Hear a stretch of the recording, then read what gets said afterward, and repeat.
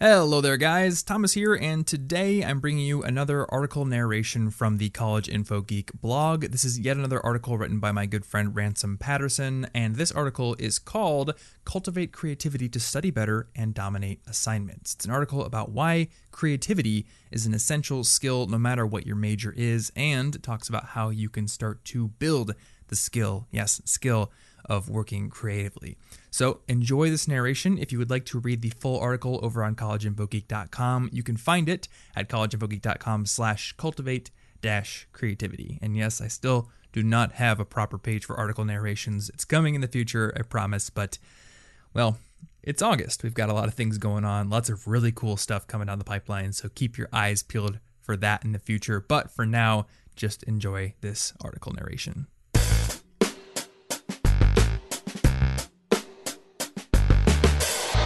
What comes to mind when you hear the word creativity? Maybe a painter toiling away at a canvas into the wee hours of the morning, or maybe a composer spending hours and hours on a new piece until it's absolutely perfect, or maybe an actor bringing an audience to tears with the right word delivered at just the right time. Or how about your final project you have due in your intro to anthropology class? Now, I don't know about you, but if you'd asked me a couple of years ago if creativity had anything to do with my coursework, I probably would have said something along the lines of, well, sure, but only if you have a creative major like art or dance or music or drama, certainly not my major. What I've realized lately, though, is that my assumptions were completely wrong. Creativity absolutely has a place in your studies, no matter what your major is. To excel at college-level work, you have to be able to think creatively. But what exactly is creativity? Well, like love and the perfect recipe for a burrito, creativity is a difficult thing to nail down. Of course, that hasn't stopped scientists from trying in the slightest, and as neuroscientist and psychiatrist Nancy C. Narration explains, attempts to study creativity usually fall into two categories, little c and big C. Now, little c refers to the kind of research that attempts to quantitatively measure creativity. One popular way of doing this is to give subjects tests on divergent thinking. Narration defines divergent thinking as the ability to come up with many different responses to carefully selected questions or probes. This is in contrast with convergent thinking, which is the ability to come up with the correct answer to problems that have only one answer. Now, a classic test of divergent thinking would be to ask people things such as, how many uses can you think of for a brick? The idea is that the more uses a person can come up with, the more creative they are. But little c isn't the only method for studying creativity. As Narration explains, such tests are based on the assumption that creativity equals divergent thinking.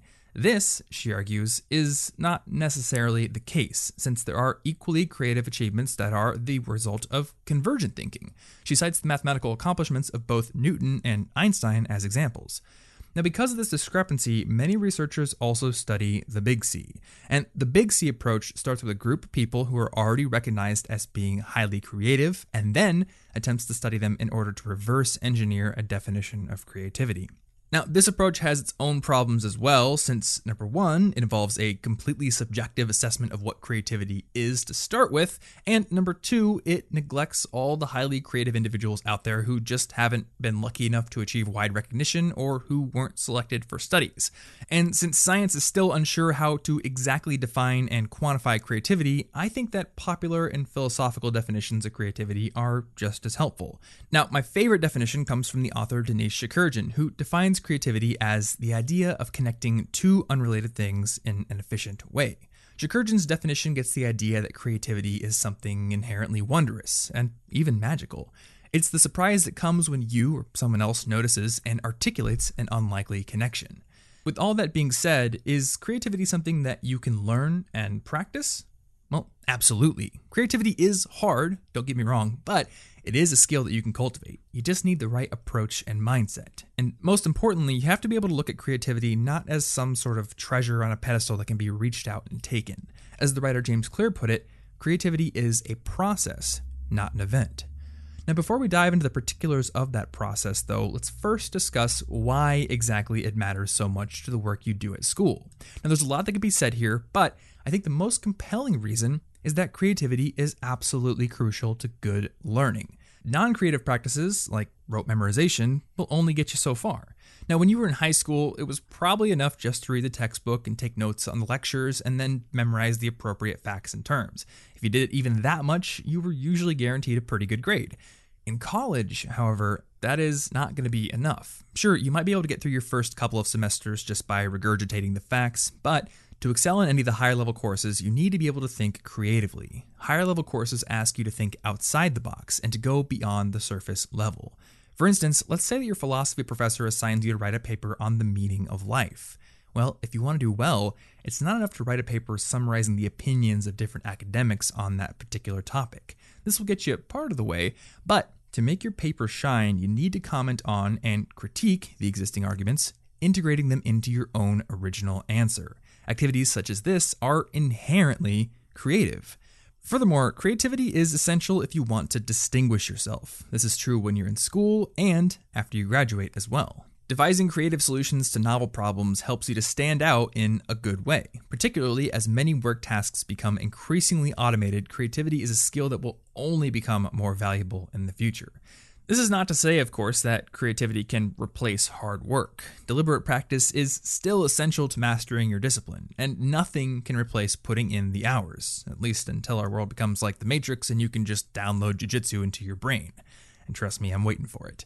Nonetheless, creativity can augment your learning in many different ways, and it can really help to benefit and complement your hours of deliberate practice. So what does a creative approach to studying look like on a day-to-day basis? Well, that depends on the type of work that you're doing. In general, the creative approach is best when you need to create new information, devise a novel solution, or retain a large number of complex facts. Let's look at this at a more granular and specific level, though. Of course, creative thinking works well for obviously creative projects that involve writing, drawing, dancing, painting, and music making, but it also applies in less obvious areas. For instance, creative thinking is highly valuable when you're working on a math problem without a straightforward solution, or maybe with many solutions.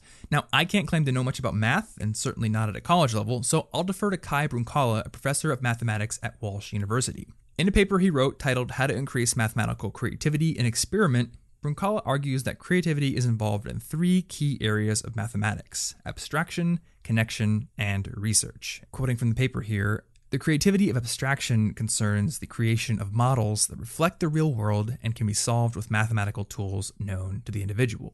The creativity of connection is the realization that known mathematical tools can be applied to new problems, allowing problems to be viewed in a new way.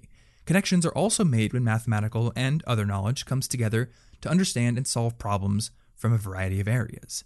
The creativity of researching is the discovery of new mathematical tools that fit unsolved problems and add to the available tools for other users of mathematics. Now, going beyond math, creativity is also a skill utilized for memorizing large amounts of information, and a couple of examples of creative approaches to doing this include developing mnemonics and using what's called the method of loci.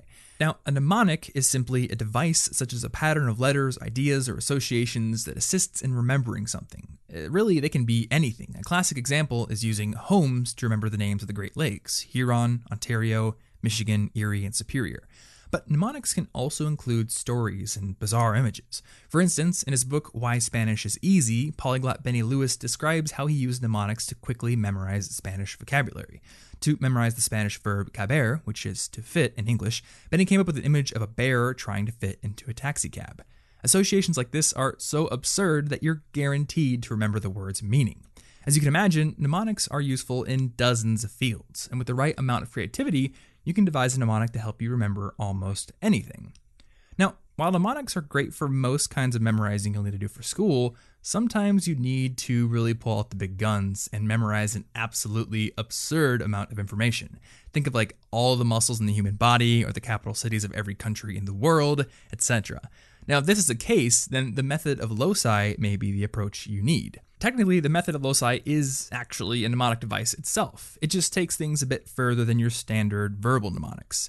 To use this method, you first take a spatial environment that you're very familiar with. It could be anything, though I'd recommend using your childhood home since that's likely to be well established in your memory. Each location in the environment becomes a locus, a place associated with a specific category of thing you're trying to memorize. Within each locus, you then imagine ordinary objects and associate them with the information you need to remember. Taking your example of the capital cities of every country in the world, you would first need to decide how to divide the countries to correspond with the locations in your environment. The details will depend on your situation, but I might, for instance, decide that each room in my house is a geographic region or continent. From there, I could associate the country and capital with specific objects. So my kitchen might represent Eastern Europe, and within that I might associate Budapest, Hungary with my kitchen sink. You can see how going through this process will require lots and lots of creative thinking in order to be successful. But you can also see how it's clearly superior to just rote memorization techniques or even to just using standard flashcards. Now, I'm just scratching the surface of creative memory techniques with these examples, so if you're curious to learn more, I would suggest starting with either the Wikipedia article on mnemonics or checking out the book Moonwalking with Einstein by Joshua Foer. Also, it's important to note here that the more skill you have at working creatively, the more apt you're going to be at using these kinds of techniques. But how exactly do you go about practicing the skill of creativity? Sure, you could always adopt creative approaches in your new coursework, but if you don't want to risk your grades, there are plenty of other ways to practice being creative. You can do it in lots of different fields, and those skills all transfer to any other thing that you're doing. In addition, these are all great stress relievers, and many of them can help you make new friends. So here are just a few ideas for strengthening those creativity muscles outside of the classroom. You could get into fine art, painting, drawing, sculpting. This is one of the most obvious choices, yes, but that doesn't stop it from being an excellent way to develop creativity. You could also play word games like Scrabble or Bananagrams, journaling, which is really beneficial in many different ways. In fact, Ransom wrote an entire article on it, which you can find linked in this blog post on the website. Music, you can play songs that have already been made, or you can write your own, even if they suck. And as a bonus, songs can be powerful mnemonics if you're trying to learn something. Physical movement. Now, there's not a lot of creativity in weightlifting or running, but activities such as dance and rock climbing and skateboarding, they blend creativity and skill building and physical exercise all into one big package. And in fact, Dr. John Rady points out that complex movements you have to learn in sports like this are incredibly effective at helping your brain generate new nerve cells and just helping your brain make better connections. You could also go into drama, especially improv, and I absolutely guarantee your college has at least one improv group, so go check it out if you're curious. And also, drama is a great way to improve your public speaking abilities. You could also simply build things, become a DIYer, and if you're curious about this particular practice, there's a great YouTube channel called I Like to Make Stuff where you can learn lots of different techniques and get started on many different projects. You could go into entrepreneurship, start your own business, or, and this one's a little bit different, but you can give yourself constraints on the things you already do. Now, this is a bit more general, yes, but according to James Clear, who I quoted earlier, constraints are essential to fostering creativity. For instance, you could try to think of how many words you can create with a limited number of letters, or you could paint a picture with just one color, or you could learn to write with your non-dominant hand. And these are just a few ideas to get you started. I have no doubt that you'll find dozens more on your own. So to wrap up here, there's no manual for being creative. I can't hand you a map with 2 points marked on it, lack of creativity and abundance of creativity, and a nice path marked in between, and no one can do that for you. It's an inexact process that science itself still struggles to measure and quantify. However, the benefits of creativity, both in college and beyond, are undeniable, and as a result, you should absolutely make it a priority to practice creative work. So I really hope you guys enjoyed this narration, and if you're thinking to yourself right now, that sounded really good in my ears, and I think the text version would look even better going through my eyes, then you can go over to collegeinfogeek.com/cultivate-creativity to read the full article, which also has lots of links and extra resources you should check out. In fact, at the bottom of the post, Ransom has linked to a few books and other articles online that you can use to go further with this topic. So definitely check it out. And if you liked this narration and if you enjoy the podcast altogether, one way you can support the show is by going to iTunes and giving the show a rating and review. Now, a bunch of you guys have done this recently, and I really, truly appreciate it. It really makes me happy. So thank you so much to those of you who have already done so. And if you haven't yet and you would like to, it's really just a great way to support the show. It helps drive the show up the rankings, shows it to more people in iTunes and elsewhere, and just gives me feedback on what I'm doing right and doing wrong. So thank you so much if you do that. And other than that, Martin and I have a new podcast episode that'll be coming out in probably a couple of days. So definitely keep your eyes on your podcast app's feed if you indeed use a podcast app. And other than that, thanks so much for listening, and I will see you in that podcast episode. Stay cute.